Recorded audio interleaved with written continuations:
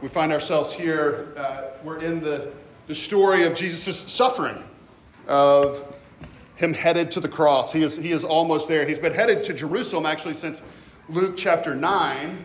And so some of the things that he's been moving toward are actually happening.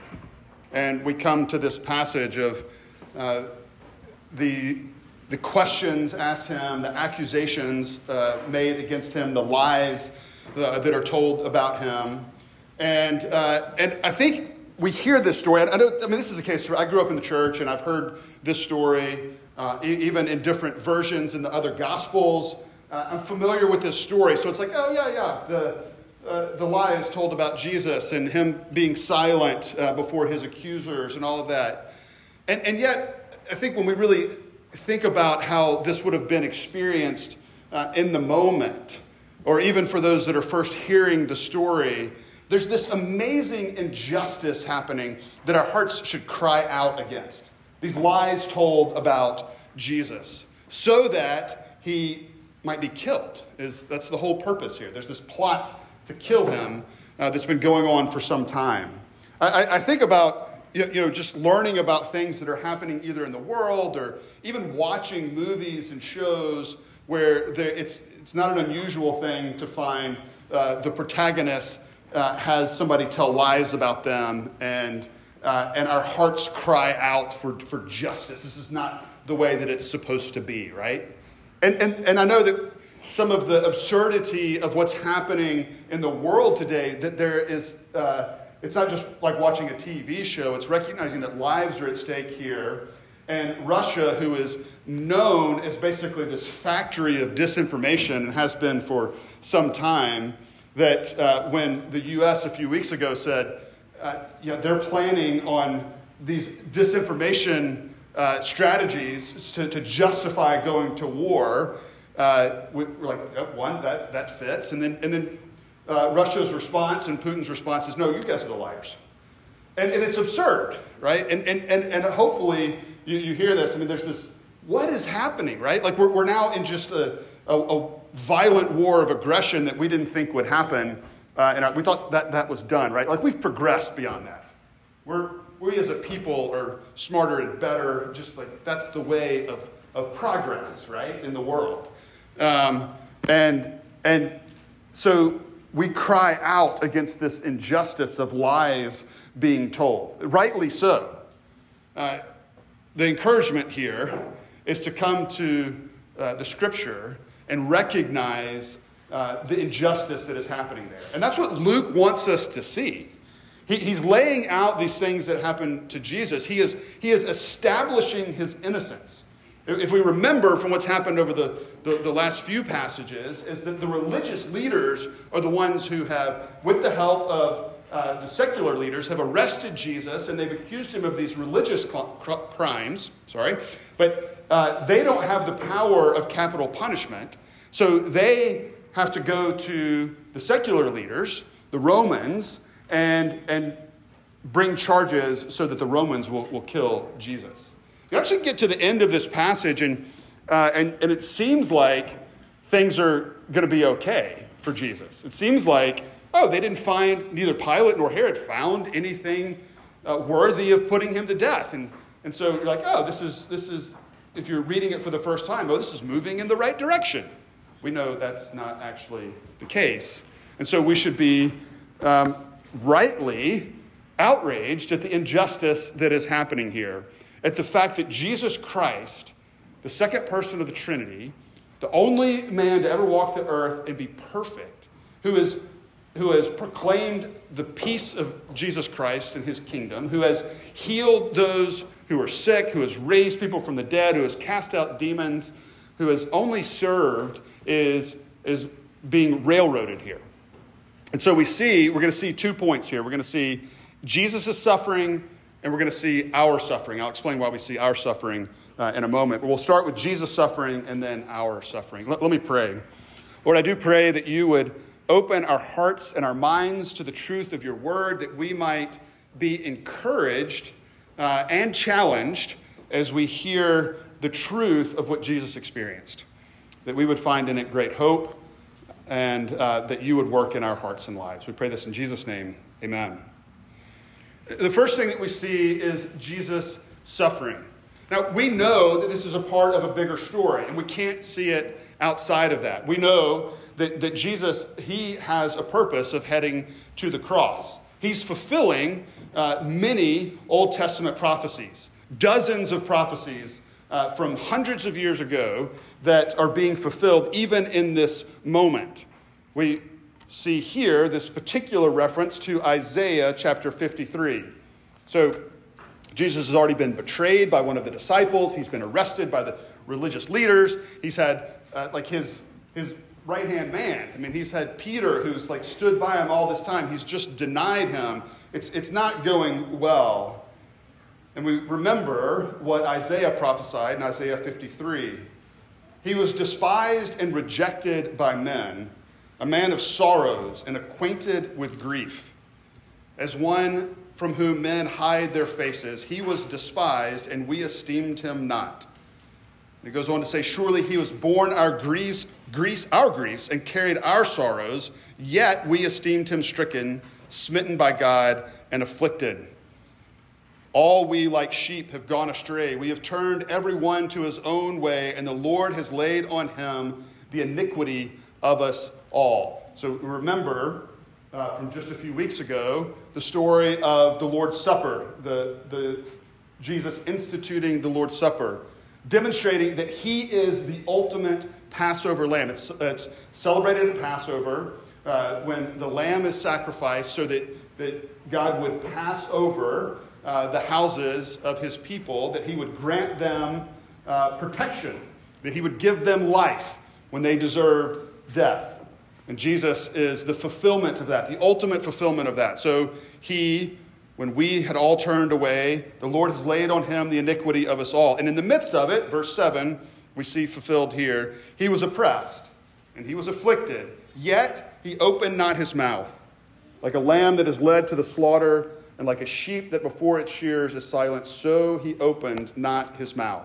Here's Jesus being accused by Pilate and then Herod, and he doesn't give a response. He is silent before them. This is one of the ways in which he is fulfilling Scripture, so that he might go to the cross, that he might accomplish for us salvation, that he might accomplish for us the forgiveness of our sin, that he might be that ultimate Passover lamb.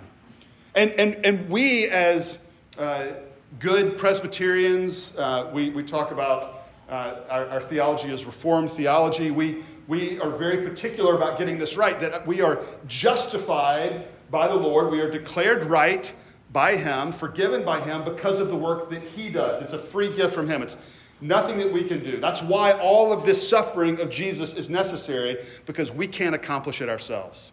That we can't save ourselves. And so we find the need for Jesus Christ. We need him to experience this suffering, to die on the cross.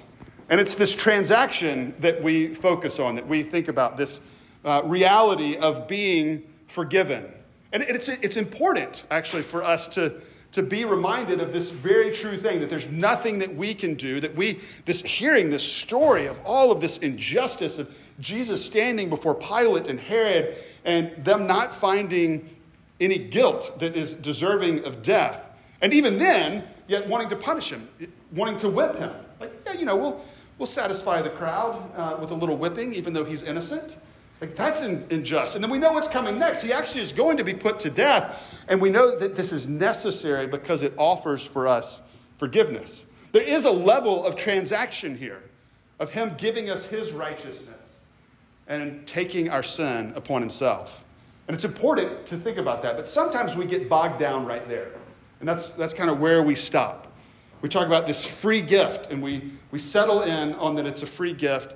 But we sometimes fail to recognize what the gift is in all of its beauty and all of its complications. We'll get to that in a moment when we talk about our suffering. But we need to recognize that the free gift is this forgiveness that he offers, but that even has an end in and of itself. So here's an illustration. Let's imagine that I'm telling you the story of something that Matt Novak and I experienced just a month and a half ago. We decided that we were interested in an experience, right? And so we walked down the street and we let it be known that we were looking for something. And I was telling you the story, and I didn't tell you what it was, but I said, we didn't get it for free, but almost for free. I mean, it was essentially given to us. It was awesome. Wait, what was it, you ask? But, it was basically free. It is great. I mean, it is amazing. It was way better than we thought, way better deal than we thought we'd get, right? Well, what was it?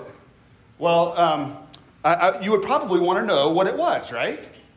Well, this is the way that we operate sometimes with the gospel. It's free.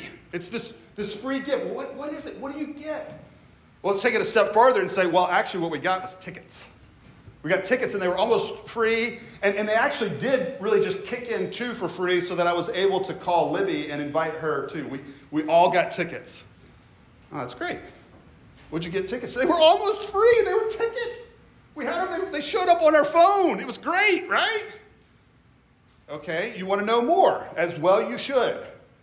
So we sometimes move from, okay, the gift was free from God. This work that he did on the cross was free. We said, you know what he gave us? He gave us forgiveness. And that's important. It matters. We needed those tickets to have the experience that we did. We need the forgiveness, but it still leads to something else. And this is what we sometimes fail to think about. Because those tickets got us into the national championship game. And so Matt and I got to go, and Libby, who I've watched a lot of football with the last couple of years, got to join us. And we love college football. And we got to go, and added bonus that we got to see Georgia beat Alabama, right? That was the thing that we wanted, the game, right? It's great that the tickets were very cheap. It's great that we actually got tickets, but what it all led to was the game itself, this experience that we had. The gift of God is free through Jesus Christ, and it gives us forgiveness, but we do not need to forget what it leads to. It leads to relationship. It's all about Jesus wanting relationship with his people. It's all about him wanting to embrace us and us be a part of his family, his sons and daughters, heirs of what he has offered. Forgiveness is crucial. The fact that it's free is crucial, but we lose sight of what it's about if we don't talk about it. It's about a relationship with Jesus himself. It's about a relationship with our Lord. It is at some level transactional, but it is so much more than that. And so as we enter into that relationship, we see what his suffering does for us. So that now, as we are in relationship with him, we recognize that he is able to sympathize with us in our own suffering, in our own moments of experiencing injustice, of being wrongly accused, of having lies told about us. And this happens to us in our lives, that we experience things that are not right. And what we're told in the book of Hebrews is we do not have a high priest who is not able to sympathize with our weaknesses. That Jesus is a high priest who absolutely sympathizes with us. So that when we experience weaknesses, when we experience suffering ourselves, we have a God who has entered into it himself and is able to sympathize with us and come alongside us. So that might be, you're a student and you've had other students, you've had friends even make up stories about you. I think of a good friend of mine when I was growing up. He was a few years older than me. We went to the same school. He had a couple of guys just make up stories about him. And he ended up leaving the school. It was like a horrible experience for him. And that is something that happens. It happens in schools. It happens in our places of work. It happens in neighborhoods. It happens in our families. Sadly, it happens in the church. That there are times when we experience injustice. We experience things said about us that just aren't true. And in those moments, Jesus is able to come alongside us and sympathize with us. He's able to be our fellow heir. He's able to comfort us in those times, in our suffering, in our weaknesses. It's a beautiful thing that is offered. This is what the forgiveness and the gift of God and justification, all of that is really important, but it is leading to the fact that we are offered a relationship with Jesus Christ himself. And we are offered one who is able to sympathize with us in our brokenness, in our mess, in our weaknesses. Because the reality is, the beauty of being connected to him does come with this aspect that we don't always love. That is that we ourselves will experience suffering. That we ourselves will experience suffering as a part of being united to Jesus himself. There's a theology that we talk about called union with Christ. This connection to him. We see it in Romans 6. We see it really all over the place, but it's this fact that we are united to him in his life, death, and resurrection. We like to think about the united in the resurrection part, but sometimes we fail to recognize that we're united to him in his death, and even before that in his suffering. So that as folks come to Jesus in this passage, we've already seen the disciples disappointed, right? They were expecting this king who was going to come and lead this military endeavor to establish Israel as the nation in control and in power in Jerusalem. That's not what they got at all. They got this king who humbled himself. And here, with his gentle sovereignty, he is silent before his accusers because he's headed to death. That's not what they were expecting. And the religious leaders are also getting something that they didn't expect with Jesus, with the Christ, the one that they've really been looking forward to, but it pushed up against their desires. It pushed up against their power. It pushed up against their comfort and the way that they experienced life. And it pushes against ours as well. Jesus, in the way in which he works, pushes against our status quo and power and comfort as he challenges and calls us into suffering. He's a different kind of king in his gentleness, his sovereign gentleness and silence. He's one who is headed to death. And so we might think that we want him to draw us to success. And we live in a world, in a culture that says value is found in success. Value is found in accomplishing. I mean, you think about the people that you meet on a day-to-day basis, and we're impressed by people who have achieved. And this is true inside and outside the church. A successful person in the church is somebody who has large numbers or lots of money or has done amazing things for the Lord even. And what we are tempted to think is that if God really loves us, if he's really blessing us, if we're really going to experience him, it's when he meets us in times of success. And what we find actually is that Jesus meets us and calls us into our weaknesses. And we experience him in those times. That's really clear in Scripture. That is where we find Jesus, is in our weaknesses, in our suffering. It's not always what we want, but it's often what we're offered. 1 Peter 4:13 says, "Rejoice insofar as you share in Christ's sufferings."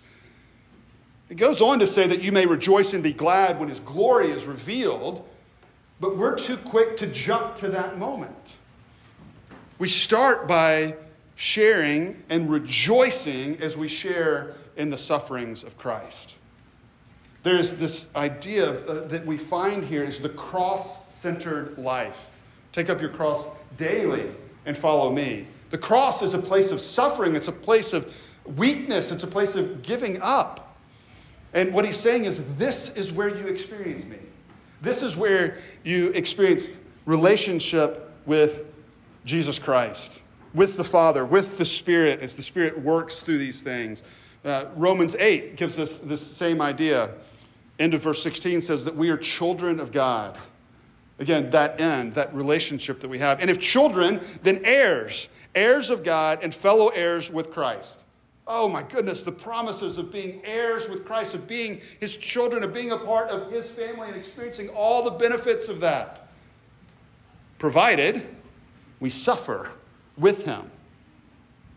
in order that we may also be glorified with him. We want to so quickly jump over this reality that we're called to suffer with our God, to be met by him in our weakness. And maybe now more than ever, you're feeling weakness. Maybe this is the Lord teaching us that we want to be in control. We think we're in control. We think we have things figured out, and we do not. Whether it be COVID and all of the implications of COVID, and even the unknown of what's coming with that. Whether it be the fact that this war is happening in Ukraine that we never would have expected, that we think, oh, that's not going to happen. That's a failure to recognize that all of us have turned astray. That's a failure to recognize that we all have brokenness and sin that does need to be forgiven. That we have expectation that things are just going to get better in this world. No, the biblical picture is it's always going to be broken until it's made right in the end, completely and finally. And in the meantime, we will experience suffering. I think there is some question of what that means for us. There's a recognition that we'll often need wisdom to know what it looks like to silently suffer, to step into the weaknesses with the Lord. And I do think it's helpful to think about the fact that as we see this picture of Jesus and him inviting us in, having set this pattern for us, that there's a focus on the way that we think about ourselves and what we deserve, right? Now, the scripture is also clear that when it comes to justice for others, we should be fighting for that. But particularly the focus is on fighting for others and not for ourselves. That we would actually be willing to suffer ourselves, particularly for the sake of Jesus, particularly for his gospel. I think about our friends who are in Ukraine right now, this team that has decided to say, Doug and Masha Shepard, who I knew from seminary, not well, but did know, are in Lviv, Ukraine. And they and the whole team, the team of, I think, 5 families that I prayed for earlier, they've decided to stay and to serve. That there's a level of suffering there in ways that we probably will never have to suffer. But sometimes we might be ridiculed. We might be challenged. We might be thought fools for our faith. We might be called to give up an opportunity to make lots of money or do something really fun or have some item that we really want. We're called to, at times, give those things up. And this is hard for us because we don't even recognize, really, oftentimes, what many have suffered in the world now and throughout history. That doesn't mean that we don't suffer. That doesn't mean that the last 2 years haven't been really hard for everybody for all kinds of reasons.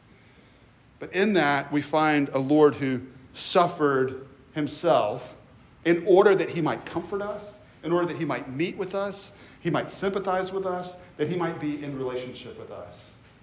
So that as we experience difficulty, yes, there are moments, 100%, and we've preached through the Psalms many times, where we cry out to the Lord and say, why, Lord? What are you doing? But there are also times when we would say, not just take this from me, but what am I to learn in this? How am I to experience you in this weakness of mine? In this suffering that I experience? That we would look for him in those times. Not that we would seek suffering itself just to experience Jesus, but that we would seek him, whether things are going well or whether they're not. And recognize that often when things are not going well, Jesus is offered to us. And how might we find him and experience him sympathizing with us? Let me pray.